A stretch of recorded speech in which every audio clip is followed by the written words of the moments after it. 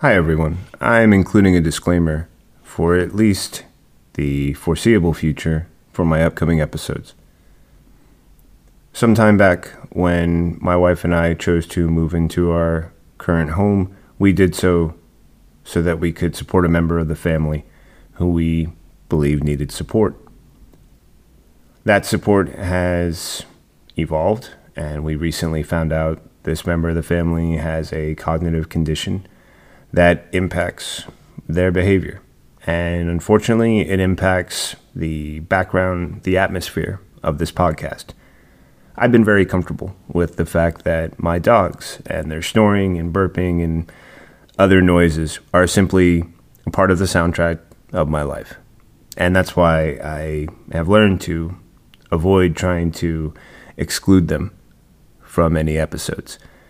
I've since decided that likewise, for this member of the family, who you might hear me mention their name on occasion within a podcast, simply to let my guests know what's occurring in the background and the limited control I have over it, I'm also letting you as a listener know that there will be sounds, noises in the background that simply cannot be controlled. It is unfair to ask that of the person who does not have the ability to control them. So with those things in mind, I'm including a disclaimer simply to say, should you hear any noises in the background, should you hear any sort of distractions, I'm aware of them too. And with them, I am bringing a level of understanding that I am extending and asking you to support. With all of that in mind, thank you so much for tuning in, and I hope you enjoy this episode and all future episodes of Storytelling with Seth. Thank you.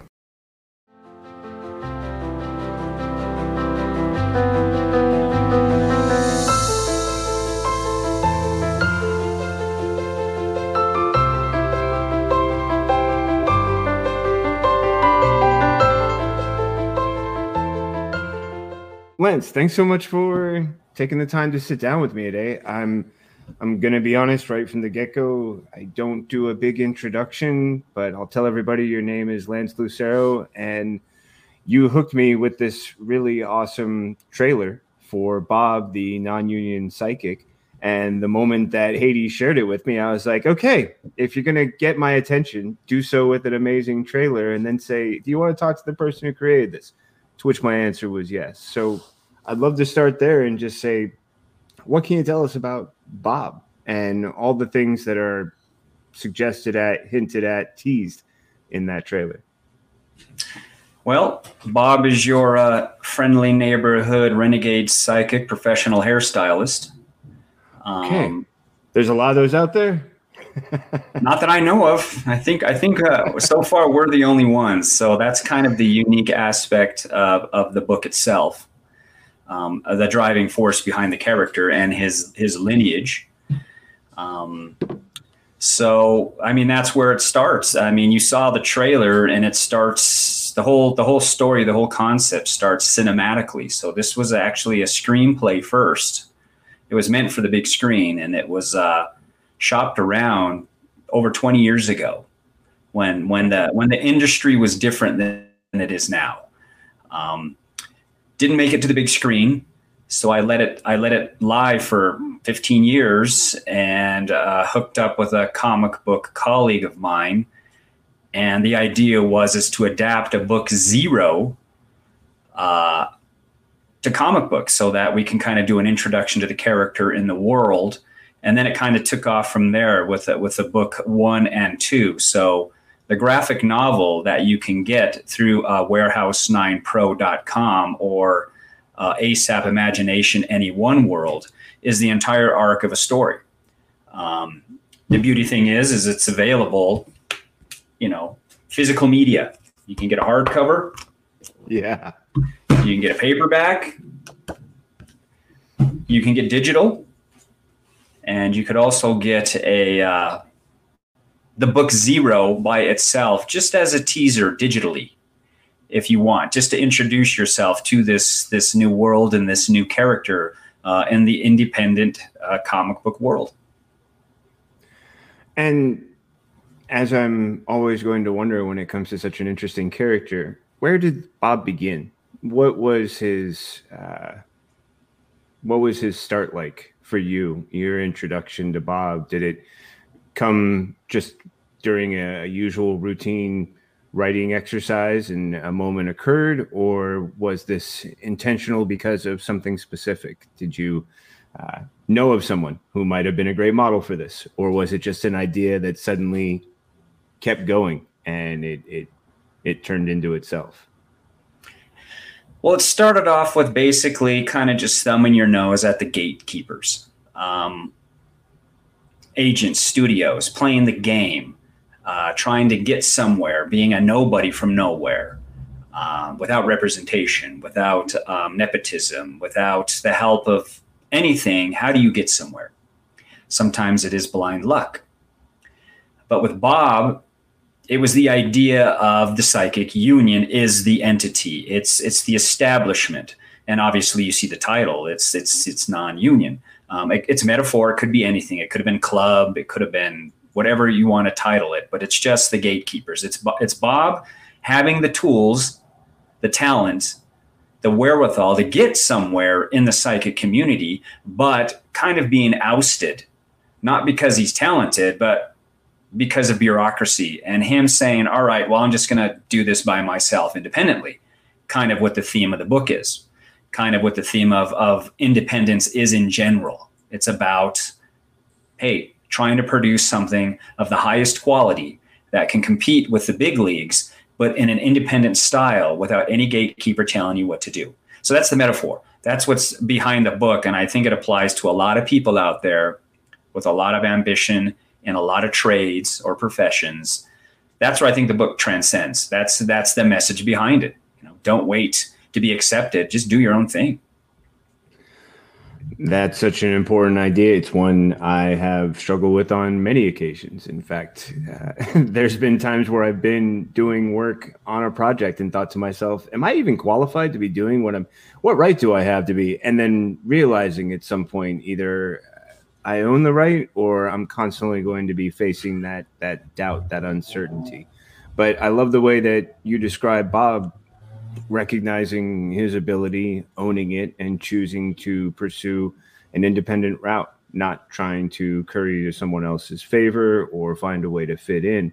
If we could talk a little bit about Bob as a character, I'm curious, is this a gift that he has always had and then found that there was a way that he could move into a career, which in hairstyling, my wife does hair color, so I'm very familiar that it's a lucrative career. You can have a great life. But what's the story of Bob as it comes to not only his abilities, but his career, and then, his path, whether it was chosen or whether it's one he had to embrace simply out of necessity to go non-union? Well, it's all about family. And sometimes family can be positive or very negative.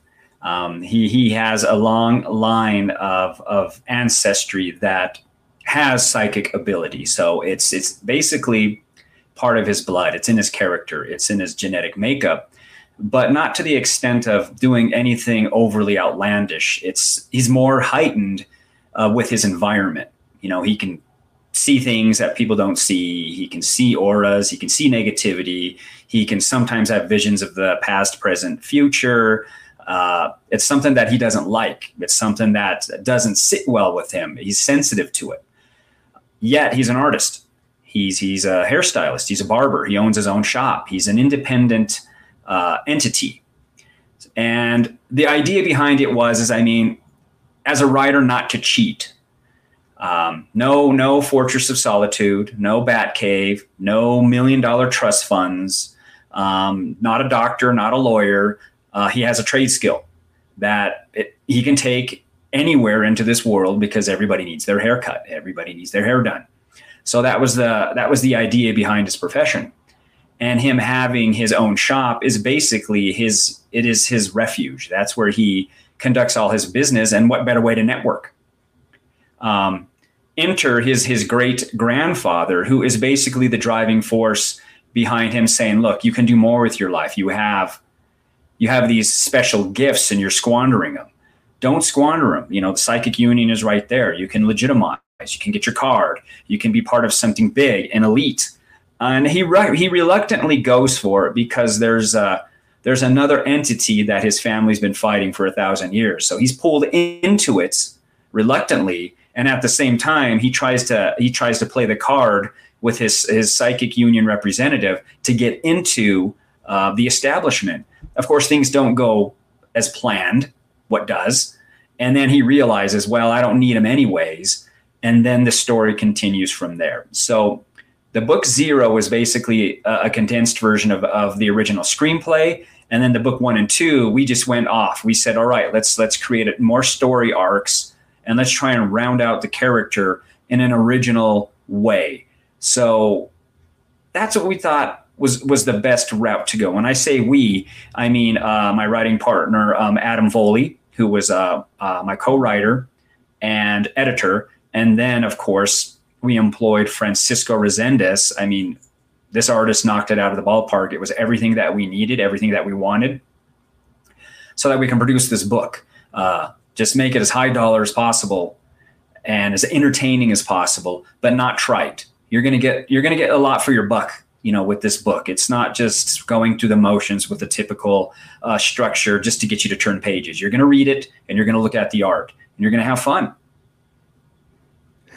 I can already imagine, just based on what you've been describing. And again, I've had the benefit of seeing the trailer. And for anyone who hasn't, I'm including in the liner notes. So you can pause and watch it beforehand, watch it afterwards, and enjoy the same experience I and many others have. And then from there, between that and everything you're going to hear today, have an opportunity to check it out for yourself and see if that's something that you enjoy as well.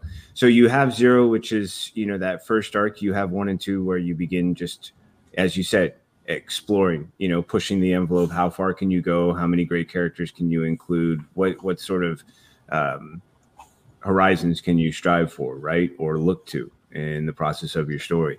I'm curious, as I'm thinking about it, a lot of what you've described, Bob seems like someone who has made his way not only as a non-union psychic, which is, as you said, things don't work out, so that ends up becoming his route. But before that, he has this foundation within hairstyling, right? The ability to use this skill to create his own path. I mean, the one thing that I know about everyone that I know in the industry, because of people I've met through my wife, and then it creates a great insight whenever I go to my barber. That idea of, as you described, it's a desirable skill. It's one that you can pack up, that you can take with you, and almost any place you go to, you can generally find work. Granted, if you're on a street where there's 5 others, you might want to pick a different street. But overall, this is something that is a desirable skill. Everyone needs a haircut. And through that, you create your own schedule, your own, you create your own life. It's basically your business. So I like the idea that independence is already developed for Bob, and how then he can sort of use that as a great foundation. If things don't work out with the union side of being a psychic, then it would be a great opportunity to then sort of lean on those skills. Sorry, you've listened to me before. You're aware of this factor. And sometimes it just happens without it's like when the dogs start barking, I'm like, all right, that's a part of life I can't control. Much like, as we can understand with Bob, things don't work out for him becoming a non-union psychic. He has to forge his own path.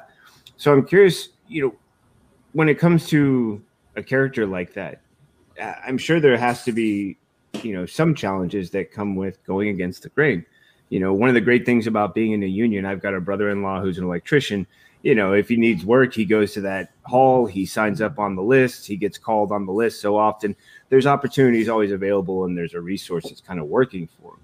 As you point out, Bob has to go his own route. He has his own shop, which is his networking place.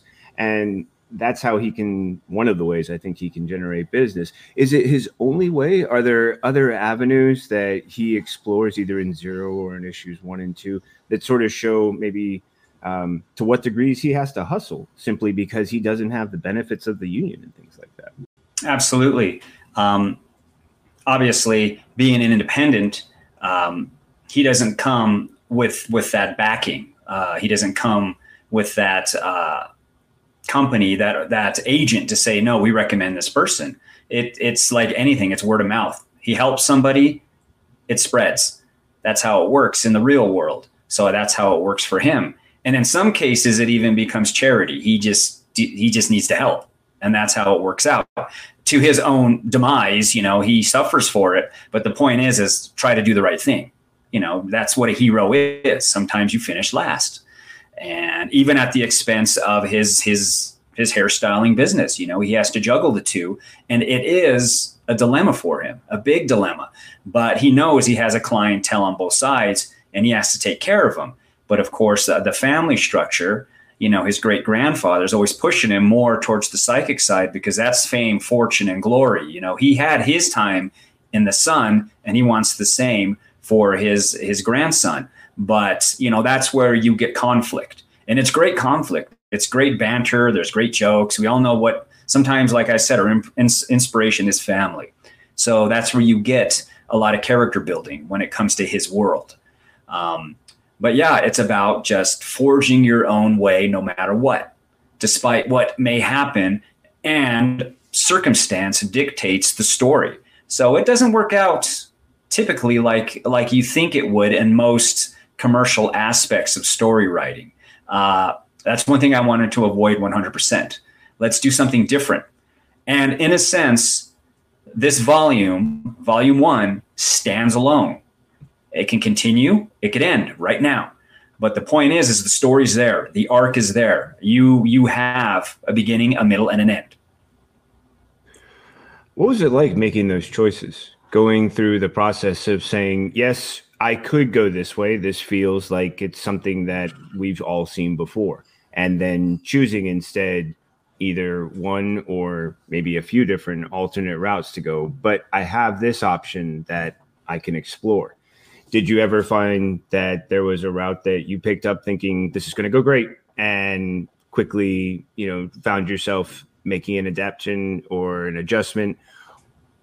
Or did it more often become something where if you listened to sort of the beat in the moment and looked for the opportunity, it would sort of reveal itself, and you just had to, kind of listen to the story and what it was telling you as the direction you could go that said, yes, but this is more interesting. We've seen that. We've done that. Others have done that. I don't need to travel that road.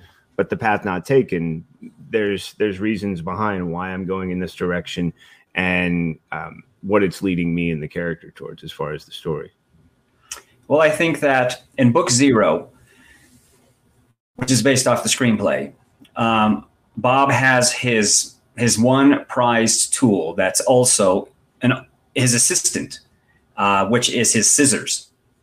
And they're a very old pair of scissors that were forged from a meteorite. And he has a psychic connection with it because of the previous owner.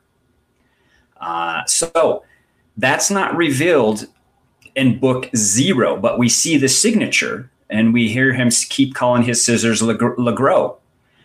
We leave it at that, and that's what actually builds the next story, because my co-writer was like, well, why are these scissors special? And it was a question of, well, let's research hairstylists. So I kind of went back, to the 80s, Vidal Sassoon, Paul Mitchell, and all that stuff. And I was like, these guys are boring. They're lame. Let's go back even farther. So we went back to the French court of 1700s, where these guys it was a cutthroat industry between hairstylists, wig makers, hat makers in France. So Legros de Romigny is a guy that really existed. And we now blend historical with fantasy in our book. So we went that route to say, all right, let's define these scissors, which means let's define this character that actually existed and died mysteriously when Marie Antoinette came to town. He was trampled to death. And I'm thinking, all right, there's an angle there. Was he really trampled to death? So we built a whole persona around this old hairdresser from the French court, that he was a badass paranormal adventurer, and his book that he wrote was just a front. His academy that he really had in France was just a front. It was all for him to network to vanquish evil. And these scissors just ended up in the thrift store, and Bob had a connection with them. And those have been his lucky scissors, and they couldn't figure out why they never needed to be sharpened, why they're virtually indestructible, and how he has this psychic link with them. And now here's the kicker. Here are the scissors. These are the scissors for real, right from the comic book. If you remember in the trailer, here they are. Right, I do. The reason why this was constructed is because I am now finishing up the film spin-off to Bob Non-Union Psychic. So there's going to be a movie, a film shot on film, but we're going back to 17th century France. You're going to get the story of Legros, not the story of Bob. So what better way to do your own film spin-off or your own fan film of the IP that you own than to really throw your audience for a loop, because we are pulling all the stops out for this film, which is a companion to the book. And the scissors are the catalyst, these indestructible scissors. But we're going to get to see the real guy, working them. So that's where it started from. We went from book 0, which we were like, okay, this is an indie book. We want atmospheric. We want it to be saturated. We want texture. Let's make this book look really cool. And our artist, who was an animator, also understood cinema. So it evolved from there. Book 1, okay, we're going back to 17th century France. Let's do Rembrandt. Let's do Renoir, but keep the style of art. But let's really gloss up the book, make it look really pristine. And then the third book, which is book 2, it was like, all right, this is a dark book. It's going to be cool and cold and snowy. So let's do our Batman Returns here. So let's do an arc of art along with the arc of a story, but also have each book retain its originality, its original character concepts, but have its own style of art that accompanies the story. So you're going to get something that's a little bit different than a normal arc. Sure, the art is still the same, but when we zap back in time or we show the French court, we're really playing classical art with that cartoon style that Francisco developed. So it was just a simple question. What do these scissors do? And why are they important? Boom. That's where the next story comes from. There you go. We explain it all. And then it leads into the next book. Okay, he's establishing himself. So let's just up the game and make the Union strike. Now they're out to get him. So it all comes together as such. It's like it's part of the world building process, but you let the story dictate how it's going to go. And, we talk about it, we outline it, we figure out how we're going to do this. And in my mind, page count isn't an issue. I know there's budgets involved as a producer and what have you, but the story needs to be there. So you get a lot of meat out of these books. You're going to get a lot of story. And as a reader and a fan, I want that. So I'm not going to sell an audience short. That's how we had to do it. Yeah. I love this idea of the film script that became the graphic novel that later inspired the history that becomes its own film, an independent film that you're, if I remember correctly, did you say you were almost done filming or you had completed filming?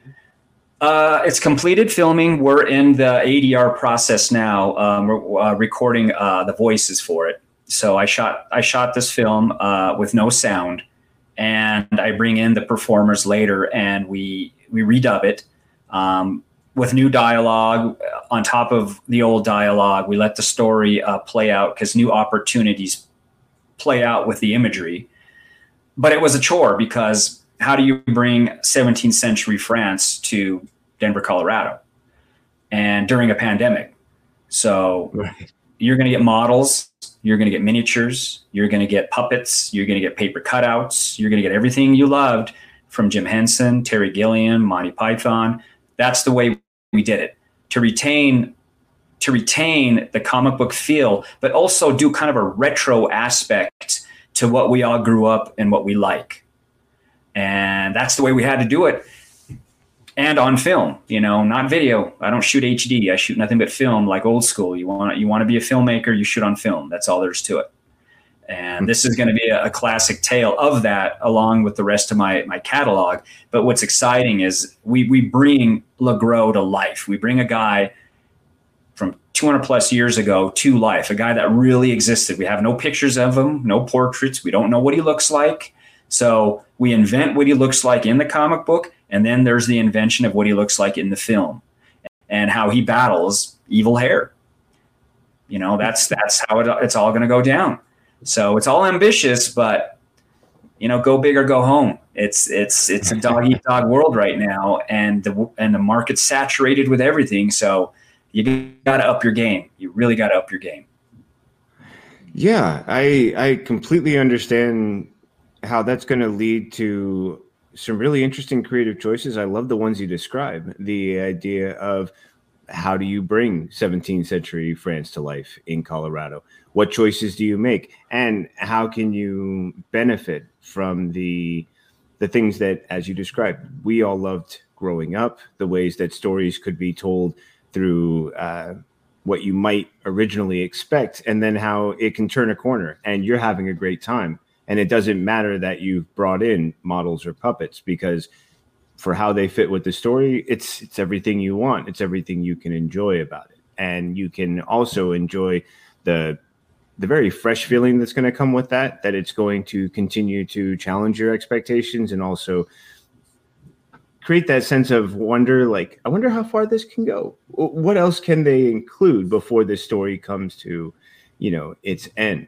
And I think that can be a lot of fun and very exciting. I can definitely remember one of the first times I came across Time Bandits, and I'm watching this movie that feels very mundane to a degree. And then suddenly the fantastic takes out of it. And I'm thinking to myself, I was fairly young at the time, but I just remember thinking,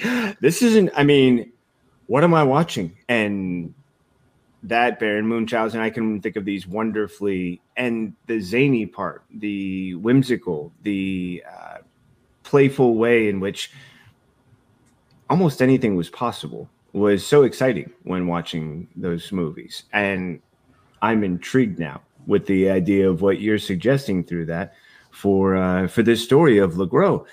I also have to, say what a great opportunity. I love the idea that this comes from your co-writer asking a question. So what's so special about these scissors? What's the story? And through unlocking that story, you get the chance to explore this character, find this character, uncover this wonderful mystery. Trampled? Sure, that happens all the time.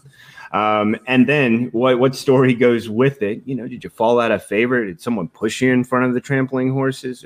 There's always, some sort of question that goes with that. And then beyond it, how can you then look back, show this story, and then at some point bring it to the present with our character who we meet in Zero?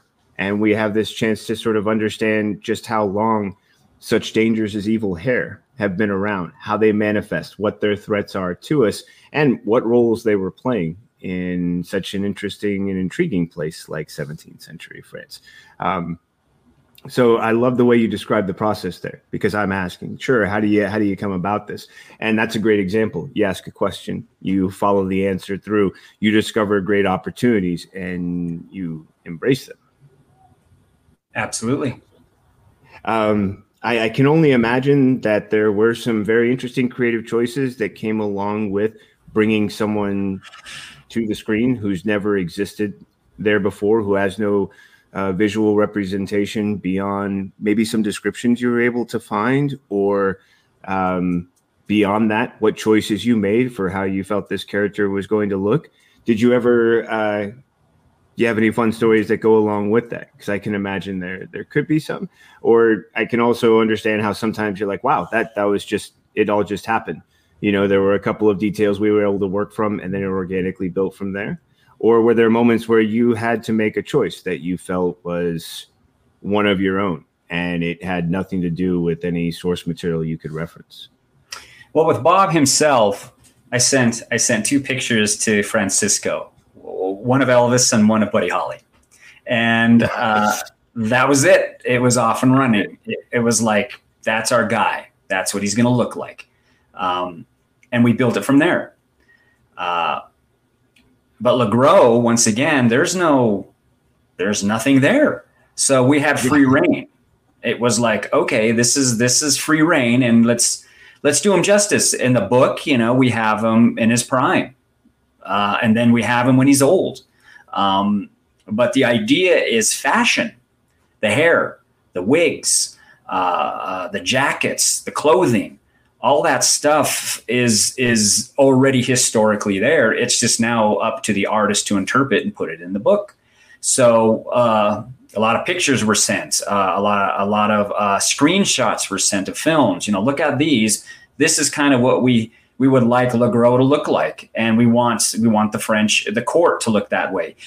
When you look at Marie Antoinette, how she really looked. There's portraits. Then there's our interpretation of it.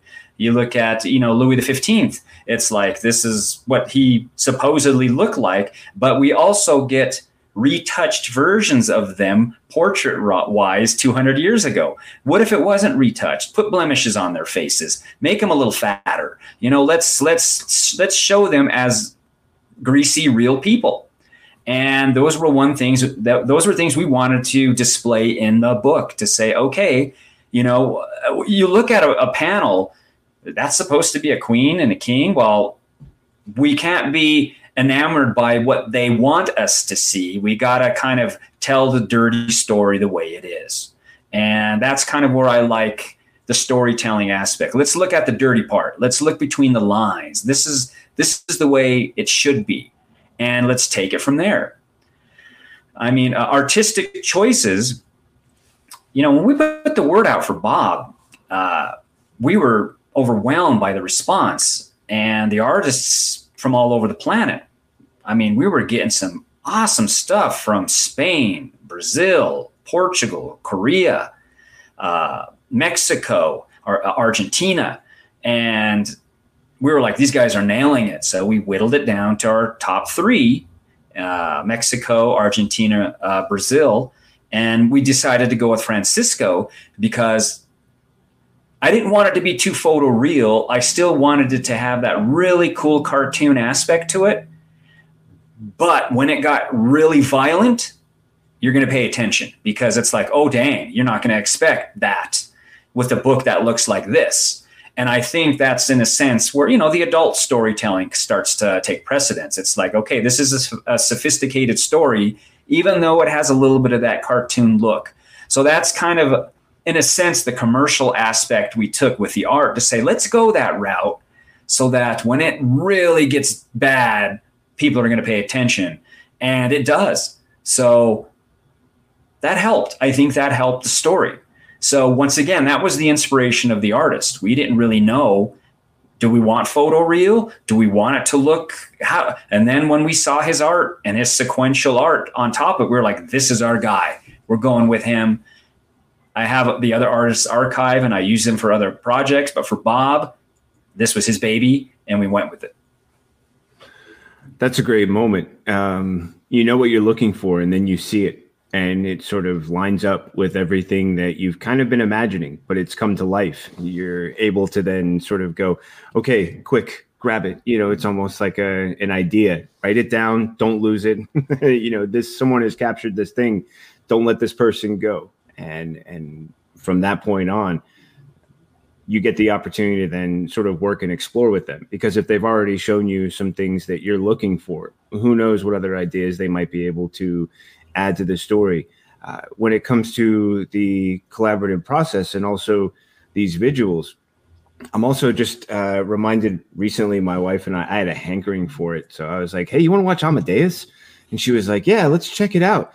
And I loved going back to how it paints this very interesting portrait of Mozart, very different from, what you might expect to learn if you're only going to go off of the very sanitized biographies or even brief information you're going to get about him.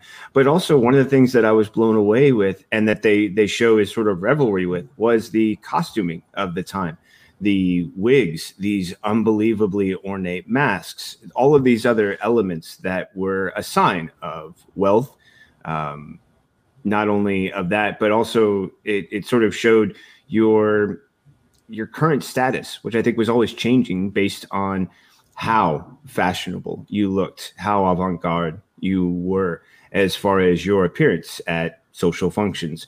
And then in the court, where so much of political intrigue can come from not only how someone appears, but their presence. And then also there's what they're doing in the public, and then also what they're doing behind the scenes. It's a lot of great material to explore. When you were working with the artists, like you were mentioning, you guys are sharing these ideas. Were there any unexpecteds that came from the artist's end that helped add to the story in a way that you didn't predict? I find that that's always a great thing when I get that other eye looking at something and you're like, wow, that's a visual interpretation. That's a viewpoint or a perspective that just expands what we've been working on. You mentioned his ability to nail it so well and clearly. Were there other fun discoveries along the way, surprises, things like that? Well, for book 0, I in the screenplay, I had a very specific idea of what the main villain or force of nature looked like. And it was very descriptive. There it is. That's what I want this creature called the Hux to look like. The creature that Bob's family's been battling for 1,000 years. Pirates. We're going back to even 10th century knights. All through history. I wanted this creature to look like this. And Francisco did something completely different. He didn't even follow the description at all. And I was kind of like, all right, what's the deal with this? And, my buddy Adam was like, I don't think he wants to do it, but there's nothing wrong with this interpretation. I said, no, there is nothing wrong with this interpretation. So let's just go with it. And we went with it. This was a completely different thing, and it worked. It worked. Wow. And then, if you have to have a big, gigantic wig monster he's going to fight, we basically just say, surprise us. Give us 3 examples. Go for it. At that point, we trusted him. And then in the book 2, it was like, okay, the Wendigo, the ancient Native American entity, were like, give us your interpretation. And he did. So we have the 3 villains that, we don't reveal. You got to buy the book to see these guys that are artistically genius. It's like, wow, I couldn't be more pleased with what he did with these characters and how complicated they are in his own right. He ran with it. And otherwise, like I said, we have a composite of characters. This is kind of what I think they should look like. But there are times where he asks, well, how should I do this character? You didn't explain. We're leaving it to you. And hey, why not? That you let the artist have free reign sometimes. You just let them do their thing. And it's more hit than miss, I will say, because he erases it. He does something new. All right, how about this one? Okay, let's go with that. So yeah, these opportunities presented themselves because you have to allow the artist to spread their wings. And initially, it's a difficult pill to swallow as a director of filmmaking. I now handed my script over to the director, the artist, and said, okay, is he going to be able to do this? And then him understanding what he needed to do. He's the director. All right, sure. He wants to please the producer and the writers, of course, but still, he has said a couple times he's got a couple favorite characters that he loves to draw over and over again. And I'm like, hey, you invented them. Why not? So you gotta let the opportunities present themselves. You can't be too stringent in your vision because it will deviate, and allow it because that's a partnership. That's a collaboration. Yeah. And amazingly, a great example of trust, the willingness to say, look, I see what you're doing. I understand what you're doing, and I like it. I actually like that it's different from what I'm doing.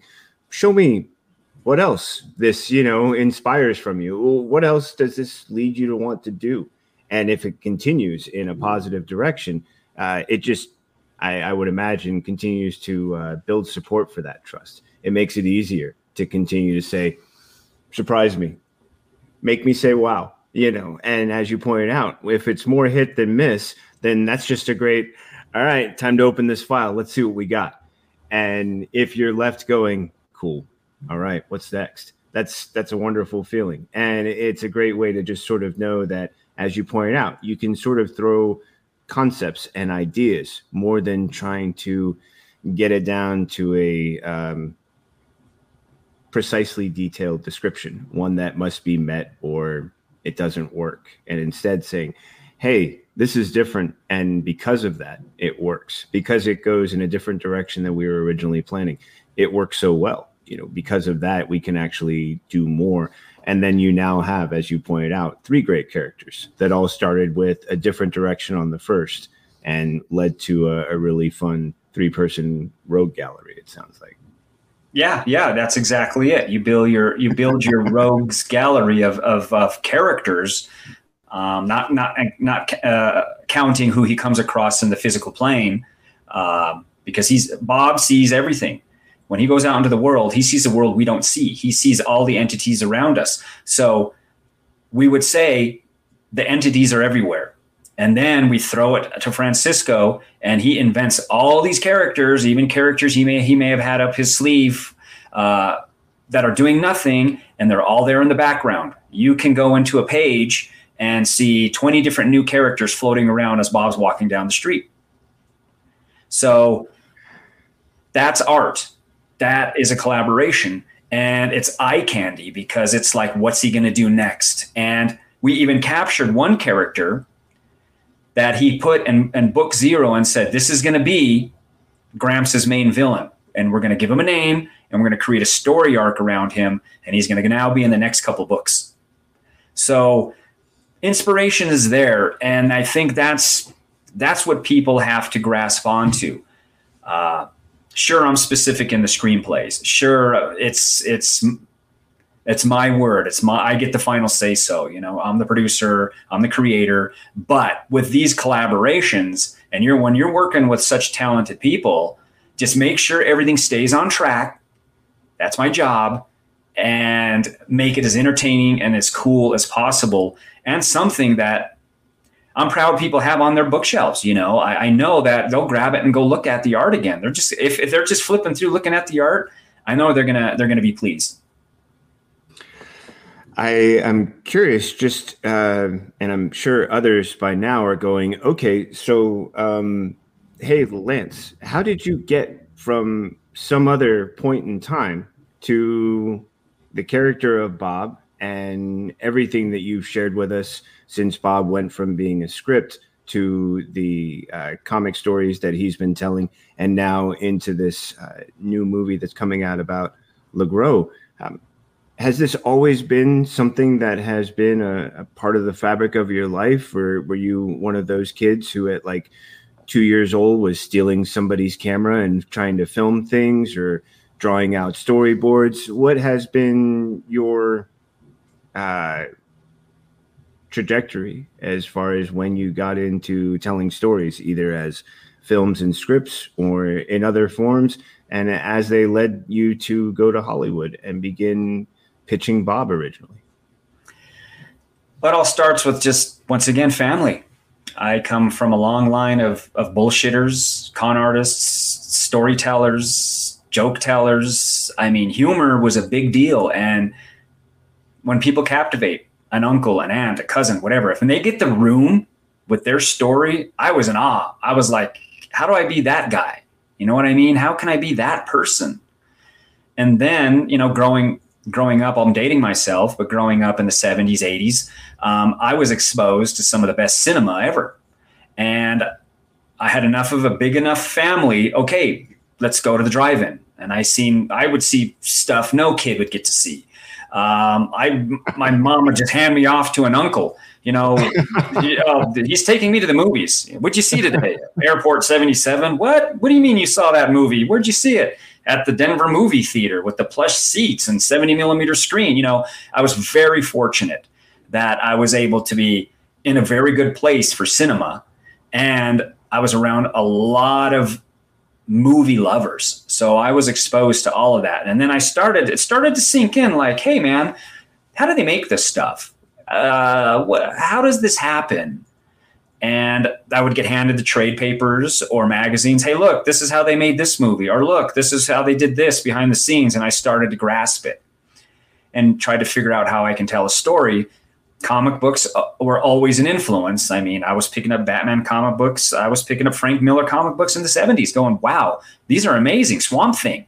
I mean, I was in the good era. And all of that was like, okay, how do I do this?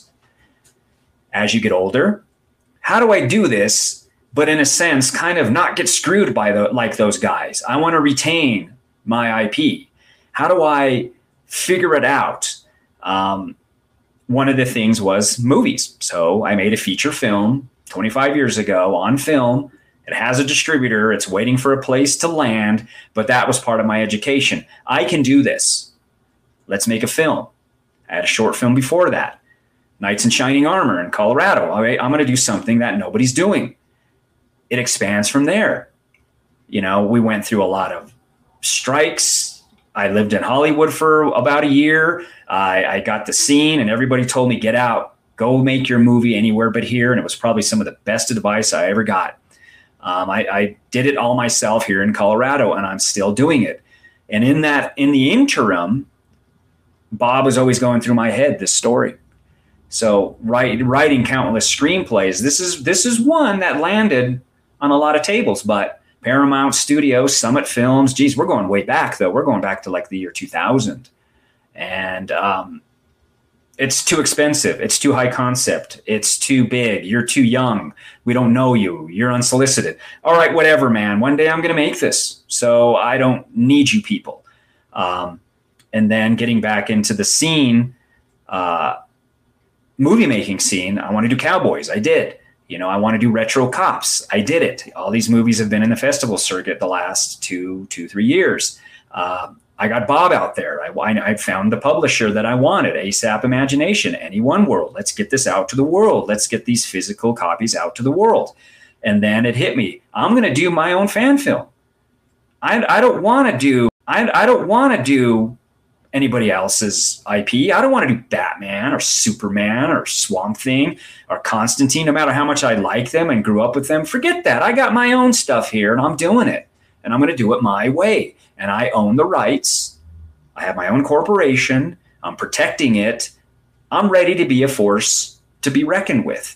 And that's a scary thing because I know what I'm doing.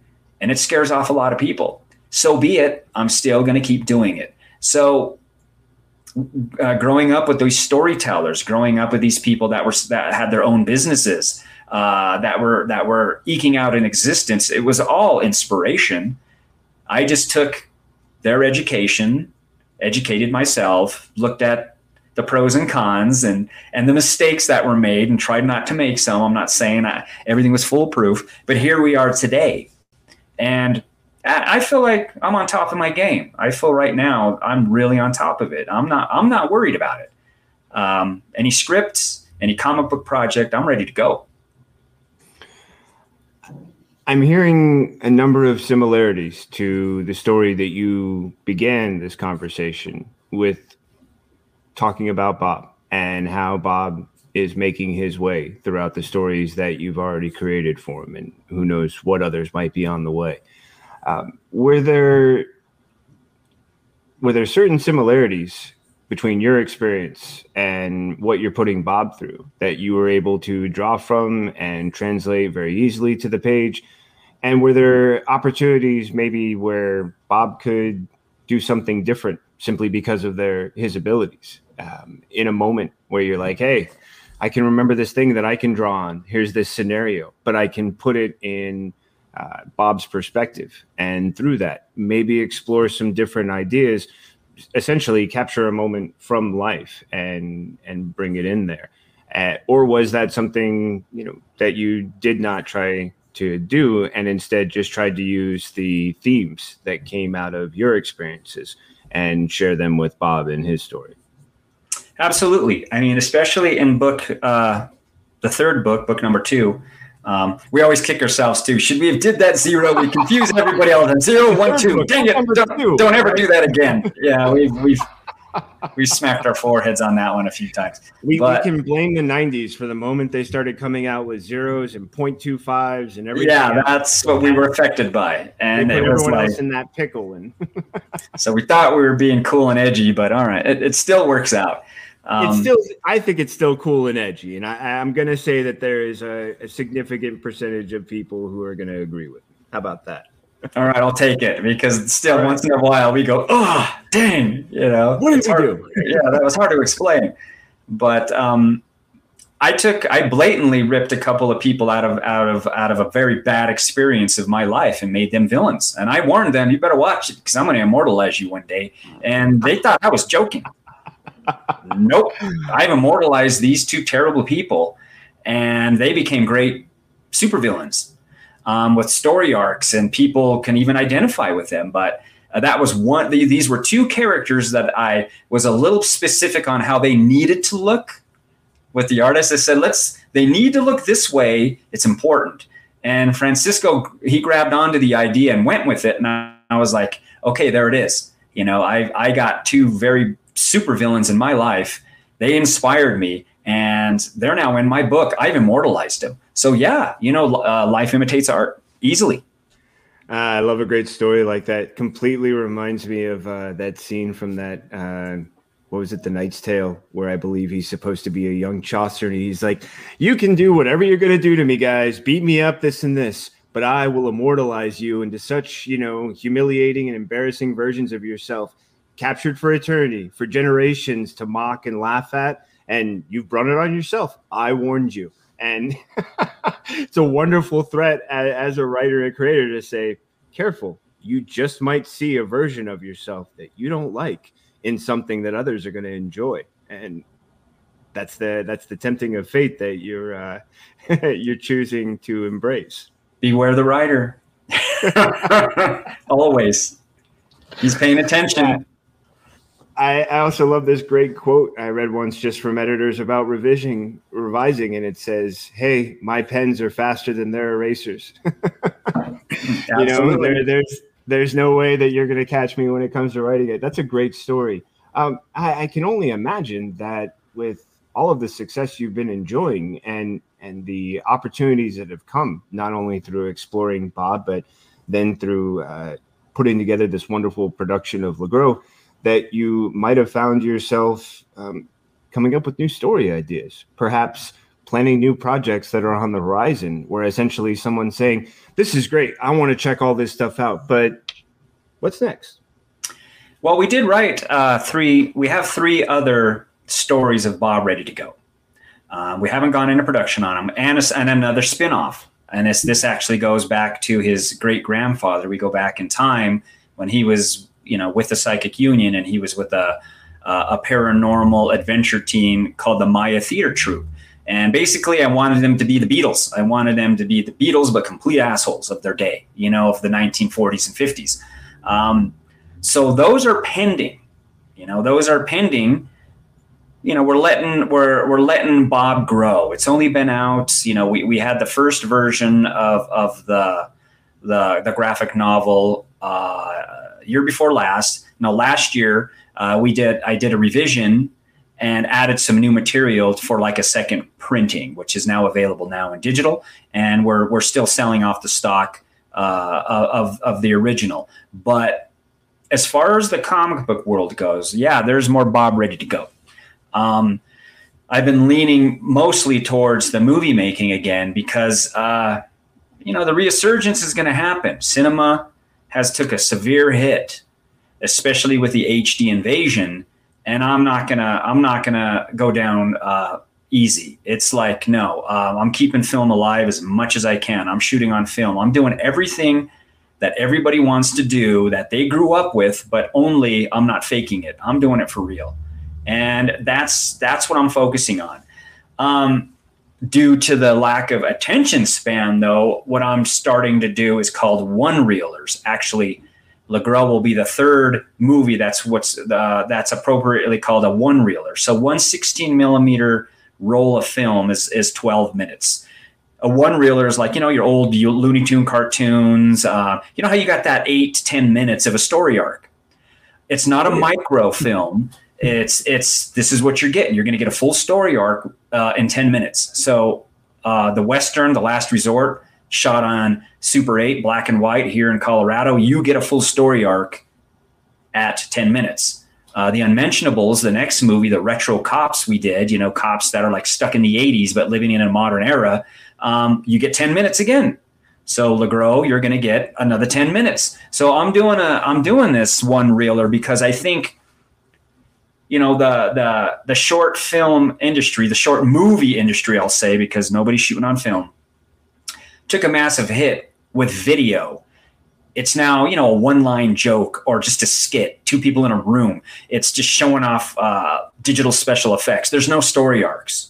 I want to make sure I have a story arc. I want to make sure if someone's going to sit down for 10 minutes, I have them for 10 minutes.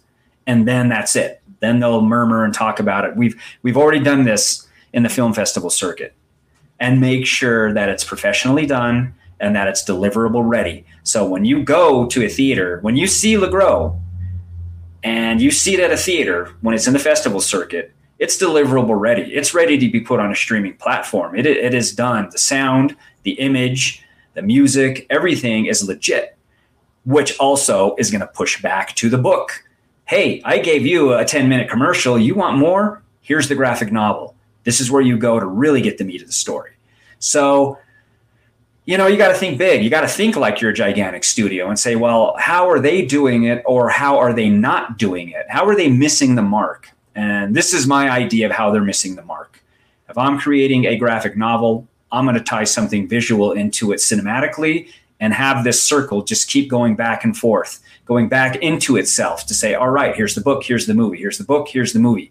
And even the website, you go to warehouse9pro.com, where you can go to the store and get the books of Bob. You also get dossiers of all the characters. You get dossiers of all the artifacts and locations. It's like you got to give the audiences more. If you just bank on one thing, if you put all your eggs in one basket, I feel people lose interest really fast, and then you get buried in that ocean of content out there. And we're trying not to do that. We're trying to keep afloat and say, hey, we're waving the flag. Here I am. Look at me. Check out what we're doing. It's true that there is, there's nothing worse than a great original product that afterwards you go, wow, it's a shame that nothing came after that, that there was just that one glimmer of greatness and then it's gone and nothing else goes with it. Instead, you're offering all of these opportunities. You're saying, look, come to the website. Learn more about these characters. You want to know more. You want to keep digging into these different worlds and all of the characters that inhabit it. Here's a place where you can come and find more. And who knows? You could find something in there that is, I don't know how Legros' story ends. And even if it ends in a way where there might not be a sequel, I'm sure there's plenty of opportunities where there's a time period in his life where another story could be told. So I feel that everything that you're offering to people is potential for an upcoming story, that if they're in the know, if they've enjoyed the cinematic projects you've already brought to them and they go to the website and they want to explore, they might find themselves, discovering things that later they can look back on and go, I remember reading that on the website, and now this character is in this project. And because I got a chance to become so immersed in this universe, it wasn't just this flash in the pan where it was, wow, that was such a great thing, and then nothing else ever came with it. Instead, you're saying, you want more? I've got a place where they can go beyond enjoying the movies and the books, where they can continue to invest in the universe and also might discover things that they can enjoy later on. With all of that, I can only imagine, too, that there's probably some things that are still, like you said, you've got the books of Bob ready to go, but there might even be other ideas that they need to be developed, but they have potential. There's more on the horizon for people, and you're going to be continuing to offer more. I think the only thing left for me to sort of wonder about is there any, beyond what we've already covered, is there anything else that's on the horizon that we should potentially tease and suggest for people? And then you mentioned that you've got the store. Is there anything else we can let them know is available there, that if they're going to look at the dossiers and things like that, they can also explore some other things that might interest them, might even be something that they want to put their hands on and take home with them? Yeah, absolutely. I mean, there's nothing cooler than having your own logo. There's nothing cooler than having your own threads. There's nothing cooler than seeing somebody. Thank you. There's nothing. I was looking for the organic way to work it in. You did it perfectly. Yeah, I mean, this is what it's all about. Yeah, I mean, sure, you see Superman, Batman, everybody else on a T-shirt, but when you get something really unique, people are like, "Hey, what is that? What is that all about?" It's a conversation starter. So the shirts are available, the beanie caps are available, the hats are available, the fashion is available, beyond the books, and sometimes people. It's odd. It's an odd world. They'll buy that shirt and not buy the book, because the shirt looks cool. Okay, whatever. That's fine. Right. But it all circles back. It's about supporting the cause. It's about saying, hey, Warehouse 9 Productions is here to stay. Be it graphic novels, film, and fashion. Let's see what more we can do for the future. You want to build your own brand. This is how you do it. But still, this is the only way you can stand on a table and scream, hey, look at me, because there's a lot of stuff out there. It's tough. There are. Yeah. I mean, there are plenty of competing platforms. There's just a lot of, great things for people to look into. And unfortunately, I think sometimes there are things that seem like they would be great, and they're not much more than just, oh, wow, that's a cool eye candy, or that would be this would be great if it was more. And it sounds like you've understood that and are saying, yeah, so I'm going to get your attention. And then when you get here, there's going to be more on top of that. So come, enjoy, invest. It's always a possibility. It's happened quite a few times that people will want to reach out. They'll be like, hey, I heard you. I really got a kick out of what you were talking about, and they would love to try and connect with you. Do you engage with fans on favorite platforms? Any particular you'd like to tell us? I'll, of course, try and include everything in the liner notes, but for somebody listening where they're like, oh, I should go there if I want to drop Lance a question, or, if I want to follow up on something. Where's a great place where folks can reach out? Warehouse9pro.com. I mean, the website is the tried and true. I mean, I'm on Twitter. I'm on Instagram, LinkedIn, and it's all strictly business. You're going to get the info of Warehouse 9 and what I'm up to. Not daily affirmations, not anything political, not anything goofy. Let's stick with what's fun. This is escapism. So yeah, I'm easy to find. I'm with Comic Crusaders as well. I do Cinema Crusaders. You can go to Comics Crusaders and do the link and see how we talk about movies, retro movies. We only talk about movies that are 10 years or older. So yeah, I'm available, and I get contacts. People they're hovering. They want to know what I'm up to. They're really checking out what I'm doing. And I know, once again, it's scary. I'm not doing what everybody else is doing. So I'm not just going to go pick up my smartphone and start videoing a movie and calling myself a filmmaker. This is the real deal. I have a book for you, physical media.